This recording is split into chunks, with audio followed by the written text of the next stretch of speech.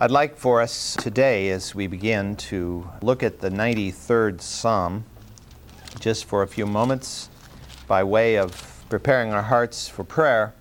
Psalm 93, which speaks of the majesty of the Lord. Reading that short little psalm. The Lord reigns. He is clothed with majesty. The Lord has clothed and girded himself with strength. Indeed, the world is firmly established. It will not be moved. Your throne is established of old. You are from everlasting. The floods have lifted up, O Lord. The floods have lifted up their voice. The floods lifted up their pounding waves.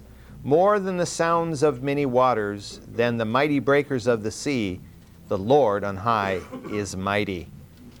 Your testimonies are fully confirmed. Holiness befits your house, O Lord, forevermore.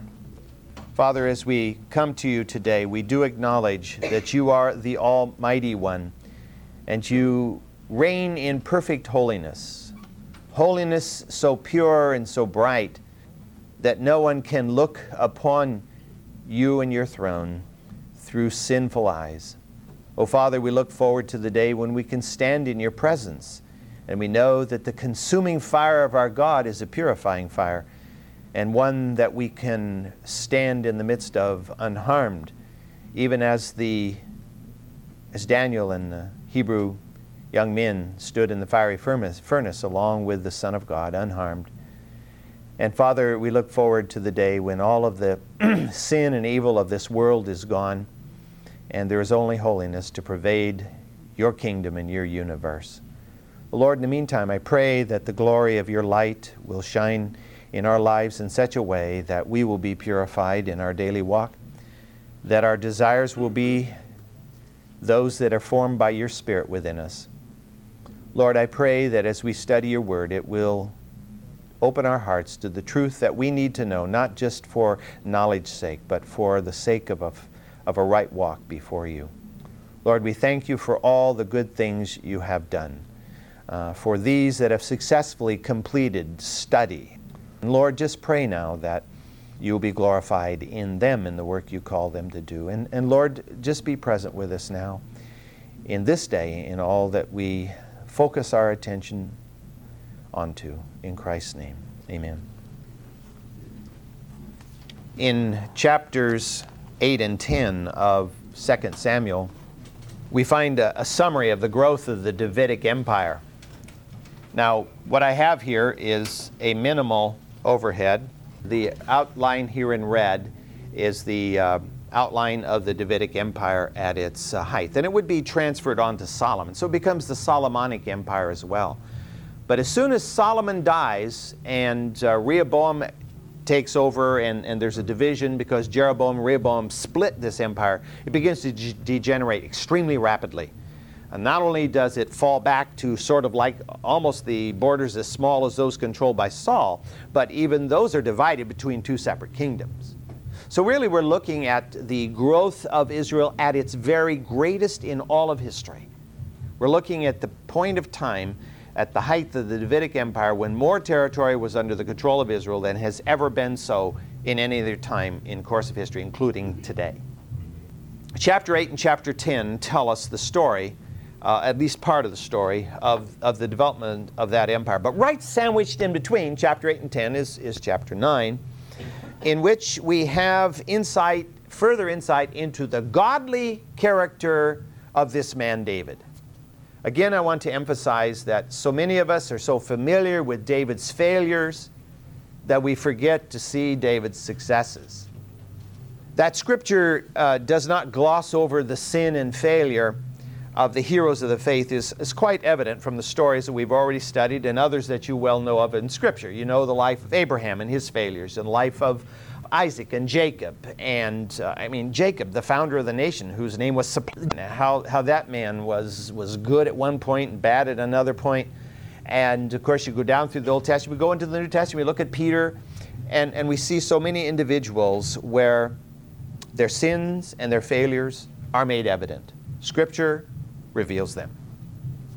But by the same token, we find that the Bible also highlights the successes of God's people. It highlights their obedience. It highlights their godliness. And so in the 9th chapter of 2 Samuel, we see something of the godliness of David emphasized. For many years before the time we're looking at here, David had made a covenant, a promise to Jonathan, that he would show his loving kindness. David would show his loving kindness, if he ever got to be king of Israel, to the house of Jonathan. Now, the only person that knew that David had made that covenant with Jonathan was Jonathan, of course, and God. So when the time came and David had built up this great empire and he was ruler of this nation, and the Saulite house, the house of Saul, had largely been wiped out, he could have said, well, you know, that was long ago, and it's too much trouble to try to find somebody in Saul or Jonathan's house to carry that out with. I'll just move on from here. No, he didn't do that. As soon as things settled down enough for him to be able to do what he wanted to do, he instantly begins to search for someone from the house of Saul that he can show loving kindness to, because he had made this promise to Jonathan that he would do so. Why does he do this? It's not human nature to do these things. Our human nature, you may have noticed, tends to be self-oriented, tends to be self-gratifying, tends to be self-defensive. Rarely are we really the kind of people by our own human nature who wants to go out and bless others and love others and encourage others. That's the nature of God. And the Spirit of God, of course, dwelled upon David, and because God's Spirit dwelled upon David, David was impelled to fulfill this promise, to keep his covenant, which he had made. And therefore he searched, and he found not only a descendant of Saul, but a son of Jonathan that he could use as the object of his loving kindness. And he found that this young man, well, he probably wasn't so young anymore, even though he was probably not terribly old. He was possibly in his 20s at this particular time. He found him living somewhere right about over in here, a place called Lo-debar, which is a little bit south of the Sea of Galilee, a little bit to the east of the Jordan River. Its exact location has not been identified, but that the signs point to that particular place. And he was living with a man by the name of Machir.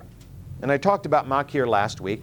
Machir was not a man who was even of the tribe of Benjamin. He was of a different tribe. So what did he gain from harboring this fugitive? Remember last time, if you were here, I emphasized the fact that traditionally down through history, if a new dynasty comes to power and overthrows the previous dynasty, generally speaking, there's an attempt to eliminate all the members who might be a threat of the previous dynasty. So there would be no rallying point for those who didn't like the new rulers and wanted to bring back the old rulers. You couldn't, because they were all dead. And I pointed out what happened to Nicholas, the Tsar Nicholas of Russia, and you know that story.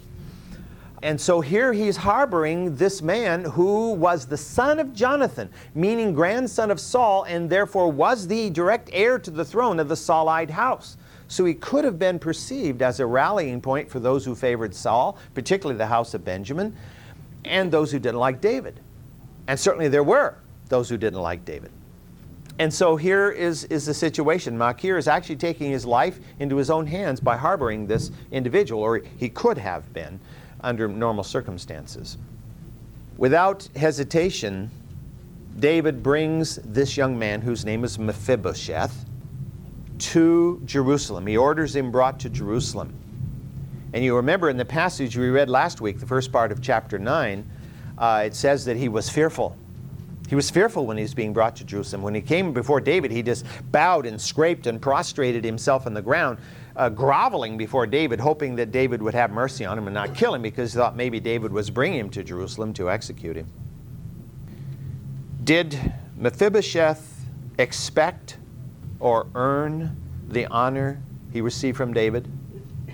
Clearly, no. He expected maybe to be killed. At the very last thing in his mind, that he would be honored. Certainly he didn't know of the covenant that David had made with Jonathan, because when Jonathan was killed, this boy was only 5. And the covenant had been made years before that. So he would not have remembered the covenant even if his father had told him the covenant. And so he comes to Jerusalem with fear, trepidation, not expecting honor.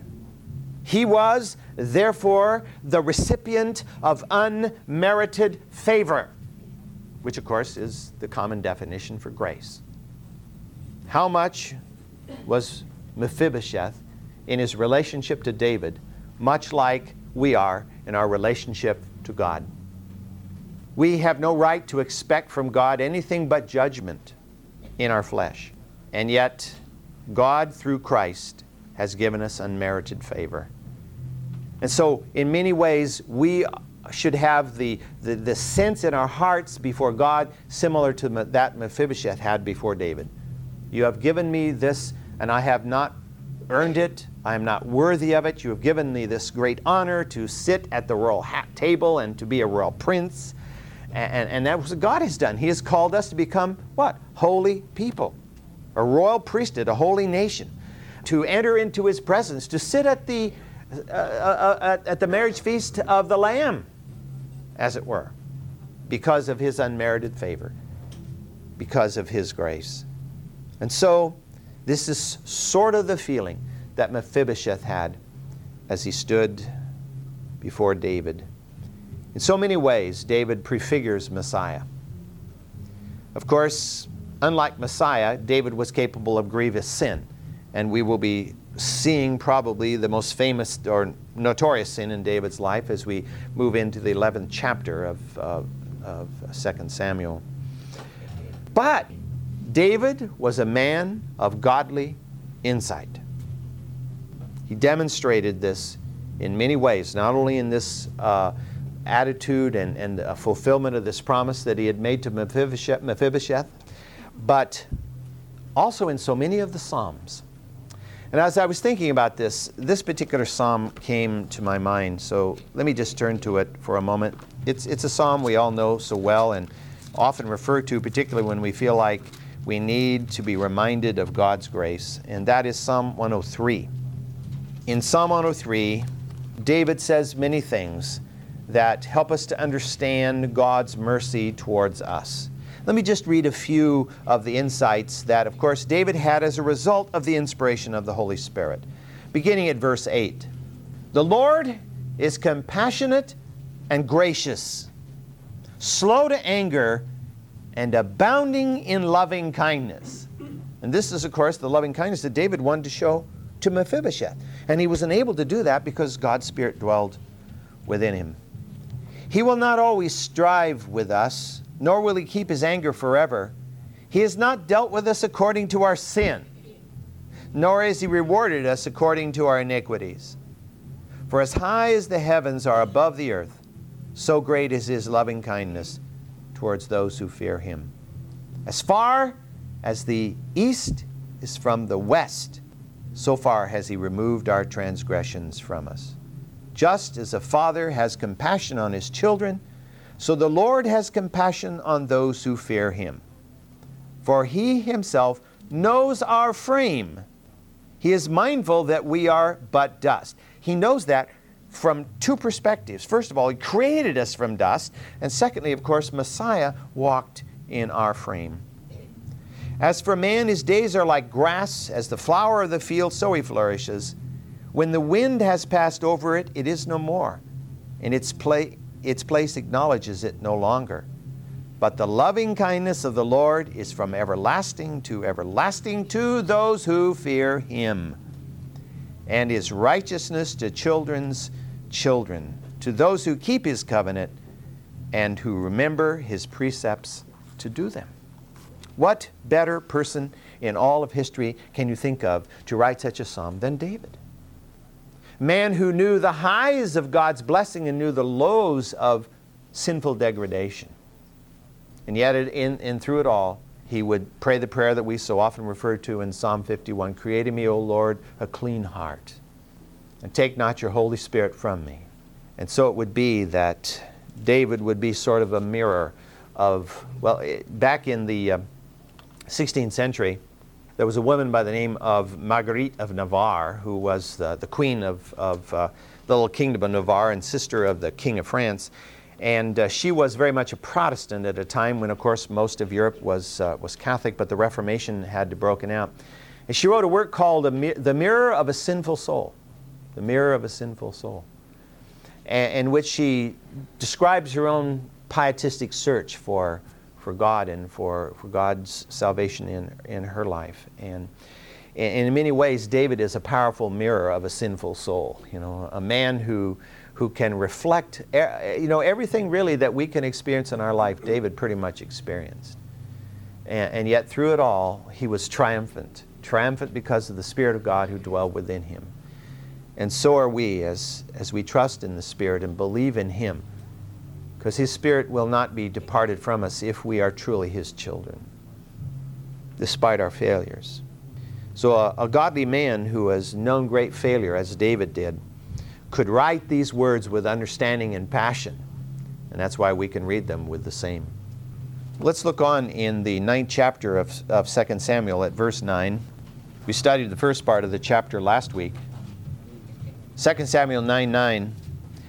Then the king called Saul's servant Ziba and said to him, "All that belongs to Saul and to his house I have given to your master's grandson.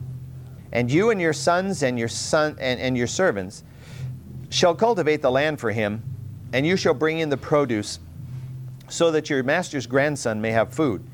Nevertheless, Mephibosheth, your master's grandson, shall eat at my table regularly." Now Ziba had 15 sons and 20 servants.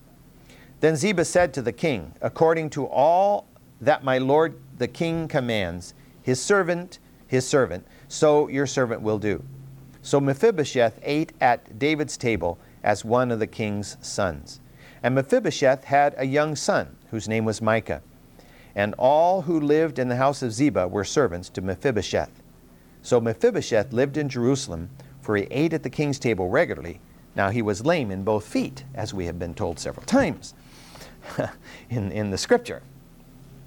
And of course, the reason for the emphasis upon the disability of Mephibosheth was to emphasize the fact that he could not earn the favor of David. He didn't have the physical ability to be a warrior for David. He didn't have the physical ability to even stand in the court and to serve as one of David's counselors because of his disability. Therefore, this makes the favor that he receives that much more unmerited and causes him to be that much more of a true image of who we are, because we are all terribly disabled when it comes to trying to earn God's favor. We cannot do it. We have nothing within us by which we can earn God's favor. It's only by His mercy, just as it was David's mercy alone that elevated God through David, elevated Mephibosheth from living as a ward of somebody in some teeny little town in some corner of Israel, raised him from that and put him in the capital at the very royal table of David. In that day, you couldn't have seen a greater contrast for an individual. A greater rags to riches story you could not see. In order to make good his promise to Mephibosheth, David again summons this man Ziba. Now in the first part of the chapter we were introduced to Ziba. Ziba was Saul's servant who was obviously maintaining Saul's property in the absence of Saul. We're told in this passage that Ziba had 15 sons and 20 servants. Now that tells us something about this man Ziba. He's not a kind of a servant like somebody like a butler or a housemaid, you know.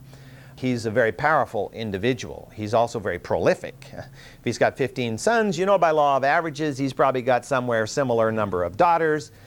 And then, of course, he has 20 servants who serve under him. So he's been maintaining Saul's land in the area of Gibeah. Remembering, and I know you can't see it very well, but Gibeah is right here. So if you can kind of get the general picture here, here's Jerusalem. So Gibeah is just a little ways north of Jerusalem. And Saul had an estate there, and this man Ziba is maintaining Saul's estate. That estate should have gone to Jonathan, but Jonathan died alongside Saul. So theoretically it should have gone to Jonathan's son, but Jonathan's son is off in the corner and he is lame in both feet. The term Saul's servant here, if you look at it carefully, you'll discover that the formal meaning of the word is steward. or retainer.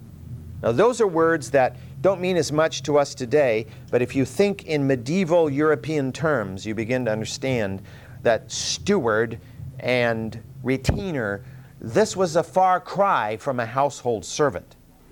In fact, there were times when, for example, the state of Scotland was ruled by a steward, because in the absence of a king, somebody was chosen to maintain the kingdom on behalf of the person who would become the next king or queen of Scotland. And even the word steward becomes Stuart, the royal house of Stuart, ultimately. Retainer. A retainer is somebody who is, in many cases, a very powerful vassal who serves a lord and is honored by that lord, often with a great estate of his own. So we're not talking about some lowly little servant here. We're talking about a man who is rather powerful. And he has taken over all of Saul's estates for the time being. He's the keeper of the estates of Saul. Now, because Saul died tragically on Mount Gilboa in battle, and his son died, all of his sons died with him there, except one who died later, as you remember. And the only grandson, apparently, as far as we know, the only grandson that could be identified is this man Mephibosheth, and he's crippled in both feet.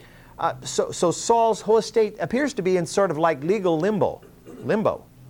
Try to add a couple of other, Larry and legal limbo. We try to put that all together and bend your tongue around it. I don't mean this Larry over here. I just tried to find an L word to go with this. Yeah, I trust Larry's not in legal limbo. Being seriously crippled in both feet, Mephibosheth had to have a powerful sponsor in order for him to be considered as the possible one to inherit this great estate. I mean, the estate of a former king goes to somebody who's not able to really maintain it. This was not viewed as proper. In our society, we rightly try to minister to those with various disabilities. But in history, that has not been so. You go down through the pages of history in the societies of the world, if you had a disability, you were in bad shape. You were treated as an outcast. You had to barely scrape by on the edge of society, if at all. David became Mephibosheth's powerful sponsor. He commanded Ziba, you will now take care of the estate of Saul on behalf of Mephibosheth. It is now his, and you are responsible to care for it with your 15 sons and your 20 servants. You will make it produce, and you will give the profit to Mephibosheth. Now, where was the profit going before this? We don't know. It doesn't say. Was it going into a blind trust? They probably didn't even have a concept of a blind trust in those days. Was Ziba skimming it? Probably. We're later going to find he isn't exactly the most honest of characters. But whatever the case is, it is now going to go to Mephibosheth. Why? So that he will have his own source of income. Now, he's going to live as a royal prince. He's going to live, around the throne of David. He's going to eat at the table of David, the royal table of David. So what does he need an income for? He needs an income for the same reason today we struggle mightily with this question of welfare in our society. How do we provide welfare for those who are in need without destroying them? And this is what David wanted. David wanted Mephibosheth to be able to stand or sit head high at the table of David, knowing that he is not a welfare recipient. He's not there just to eat at David's table because David had pity on him, but he was to be there with a man of self-esteem because he's self-sufficient. He has his own resources. He doesn't have to be at the table of David. He could be at his own table. And yet he is being honored by being at the table of David. And that's what David wanted everyone to see and Mephibosheth to know. That it's an honor to be here. It's not because I have pity on you and just want to toss you the dregs of my dinner. You are honored to be here because you are the son of Jonathan, who was my great friend. And by virtue of my love for Jonathan, I place that love upon you, Mephibosheth. So David was wise enough to know.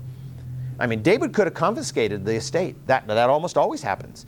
When a new dynasty takes over, they confiscate the estates of the previous dynasty and add it to their own. And that's why royal estates got larger and larger and larger. as you go down through time in many countries. You think about it today, the Queen of England, by virtue of being queen, possesses vast estates in England and Scotland and Wales. And that's been garnered by the royal house down through time. But David does not do that. He gives it to Mephibosheth so that Mephibosheth can hold his head high while at the table of David. David is wise enough to know that this man will feel honored if he has self-esteem. Now, of course, in our society, we go bonkers over this self-esteem thing. In verse 12, we're told that Mephibosheth had a young son whose name was Micah. Now, the name Micah means, who is like Yahweh? The descendants of Micah, however, are listed through 10 generations in 1 Chronicles chapter 8. It's not till you get to the 10th generation where anything is said about them that makes them sound like anybody important. In the 10th generation, it says some of them were men of valor as archers. Otherwise, the generations go by and not a thing is said about them.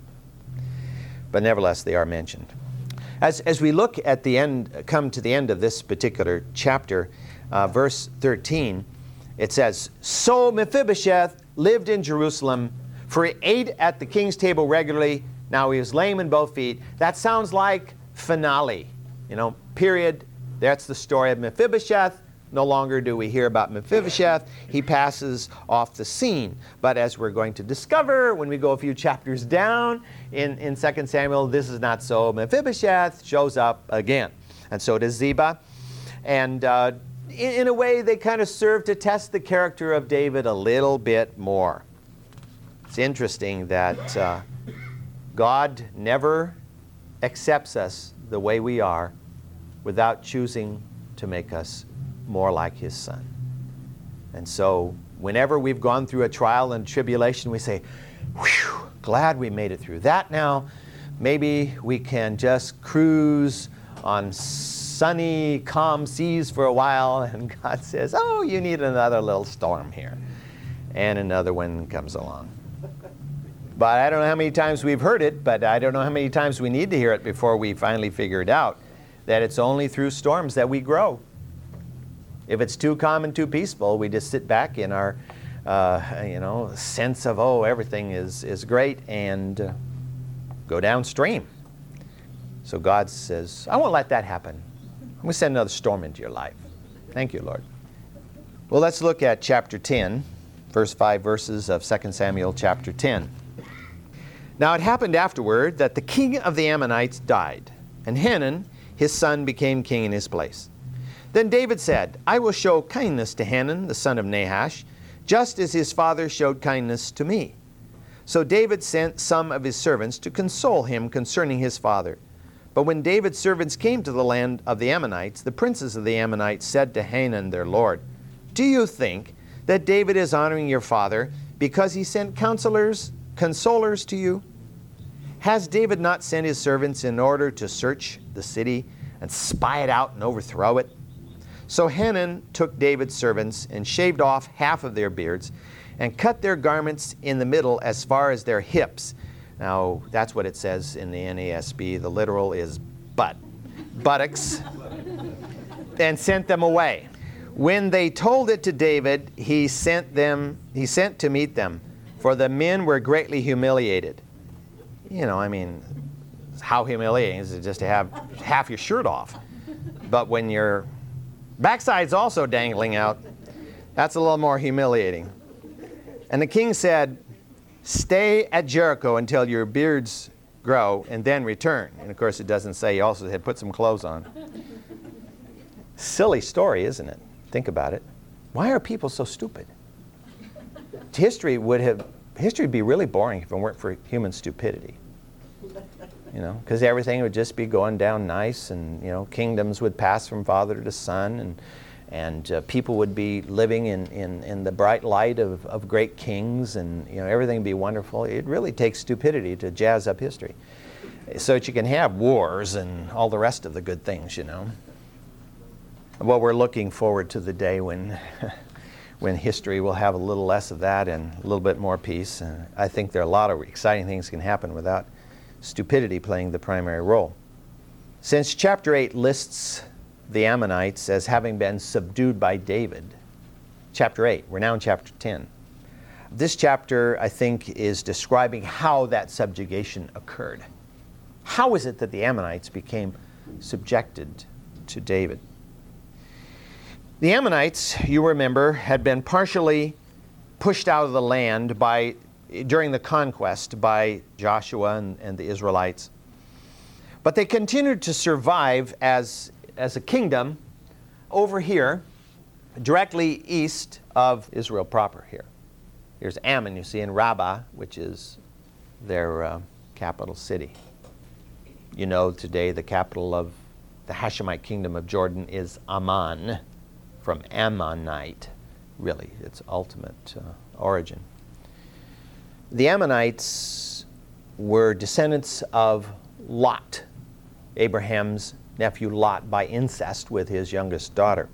Even though they're related to the Israelites, therefore, because obviously if Lot was Abraham's nephew and this is his son by his daughter, that's pretty close relative to the tribe of Israel, to the sense of Abraham through Jacob.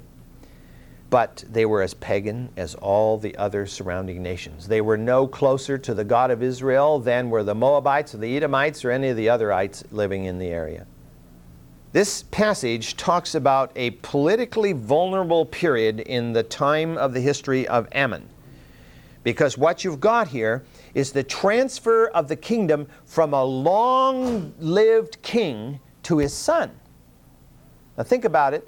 Elizabeth of England has been on the throne for 50 years.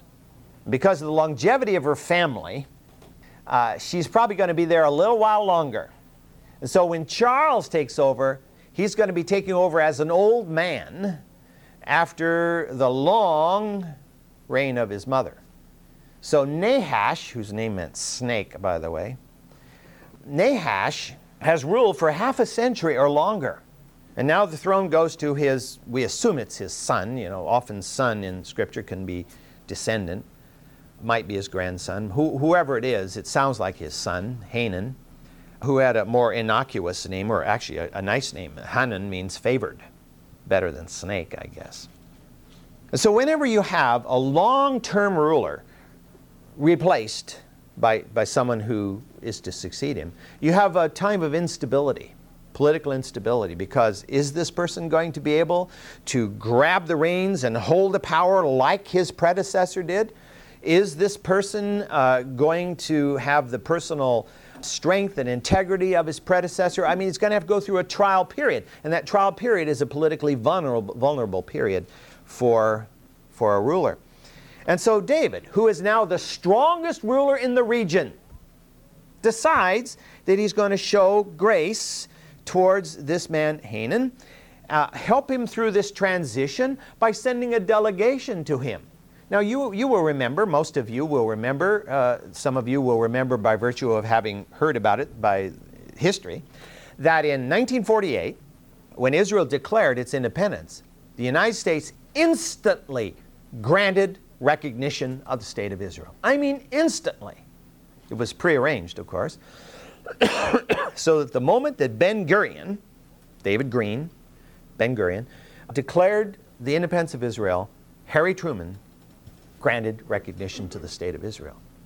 Well, that right away gave Israel a powerful start. The strongest nation in the world has recognized the right of Israel to exist. They had to fight, but nevertheless, they had that. So here is the strongest king in the region offering to Hanan congratulations, consolation. In effect, he's sending an official delegation, an official ambassadorship over there to seal the relations between these two countries. That's what it really amounts to. He's not just sending over a bunch of psychologists to go over there and help him through his cry time. He probably wasn't crying. He was probably going, yippee, yippee, the guy's dead, I'm king now. This is an unsolicited goodwill gesture on the part of David. Just as David had blessed Mephibosheth because of his father Jonathan, so David is now going to bless Hanan because of his father Nahash. Now, of course, from what we know from Scripture, we're going to say, David, you're nuts. Nahash The only thing we really know about Nahash was that he laid siege to the city of Jabesh Gilead and told the people that if you want me to go away, you have to let me poke out all your right eyes.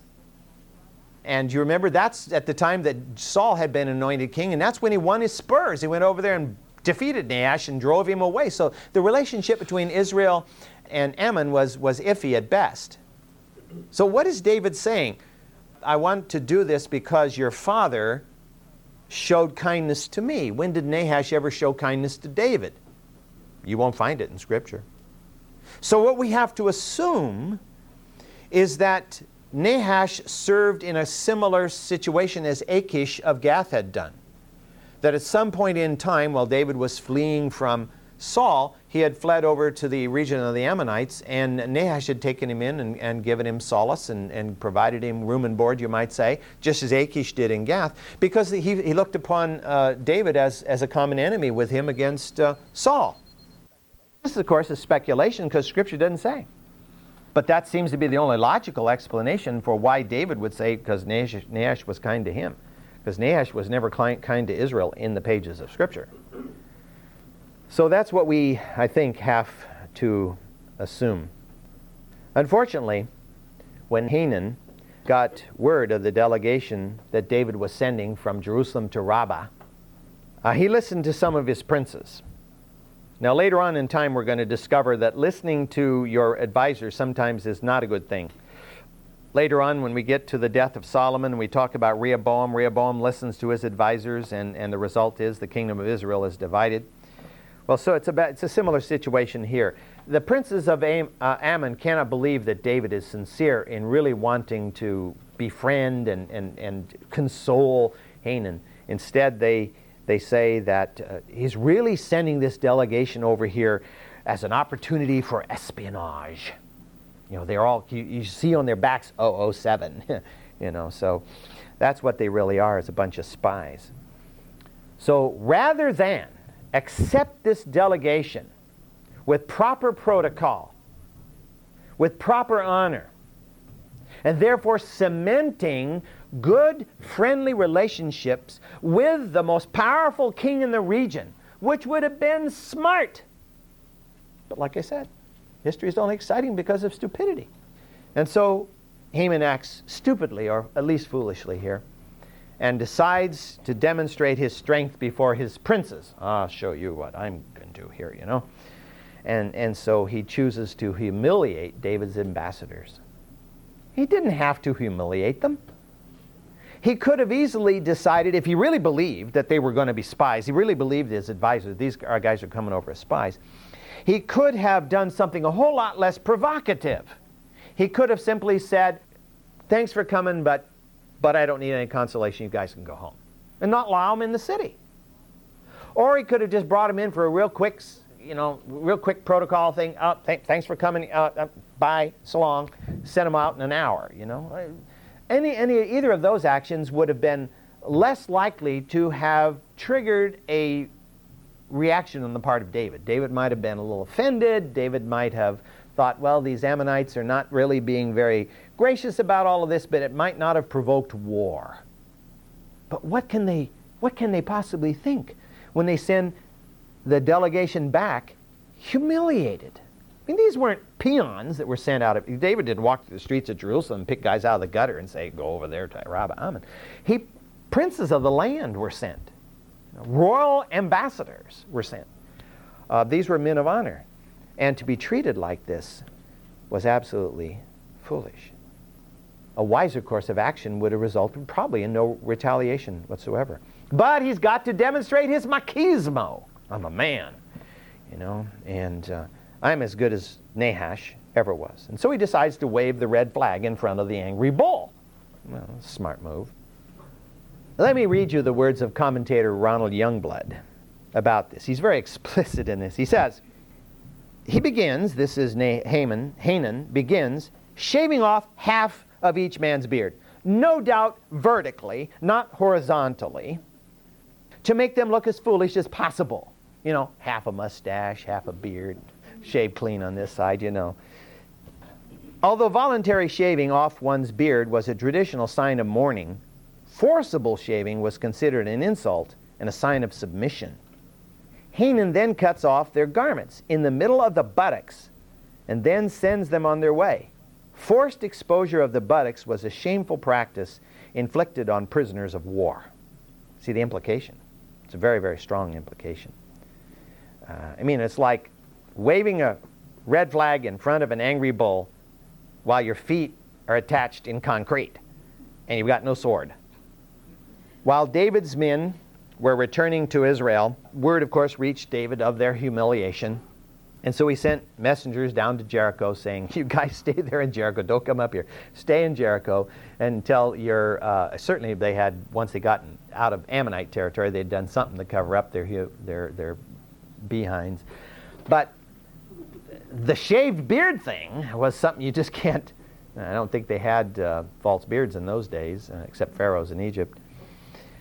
And so they had to wait for, these weren't just nice little well-trimmed beards. They grew beards way down here, kind of like A.B. Simpson. And so half of it is going to take a while before they could get it into some semblance of normal. And then, of course, they were to return to Jerusalem.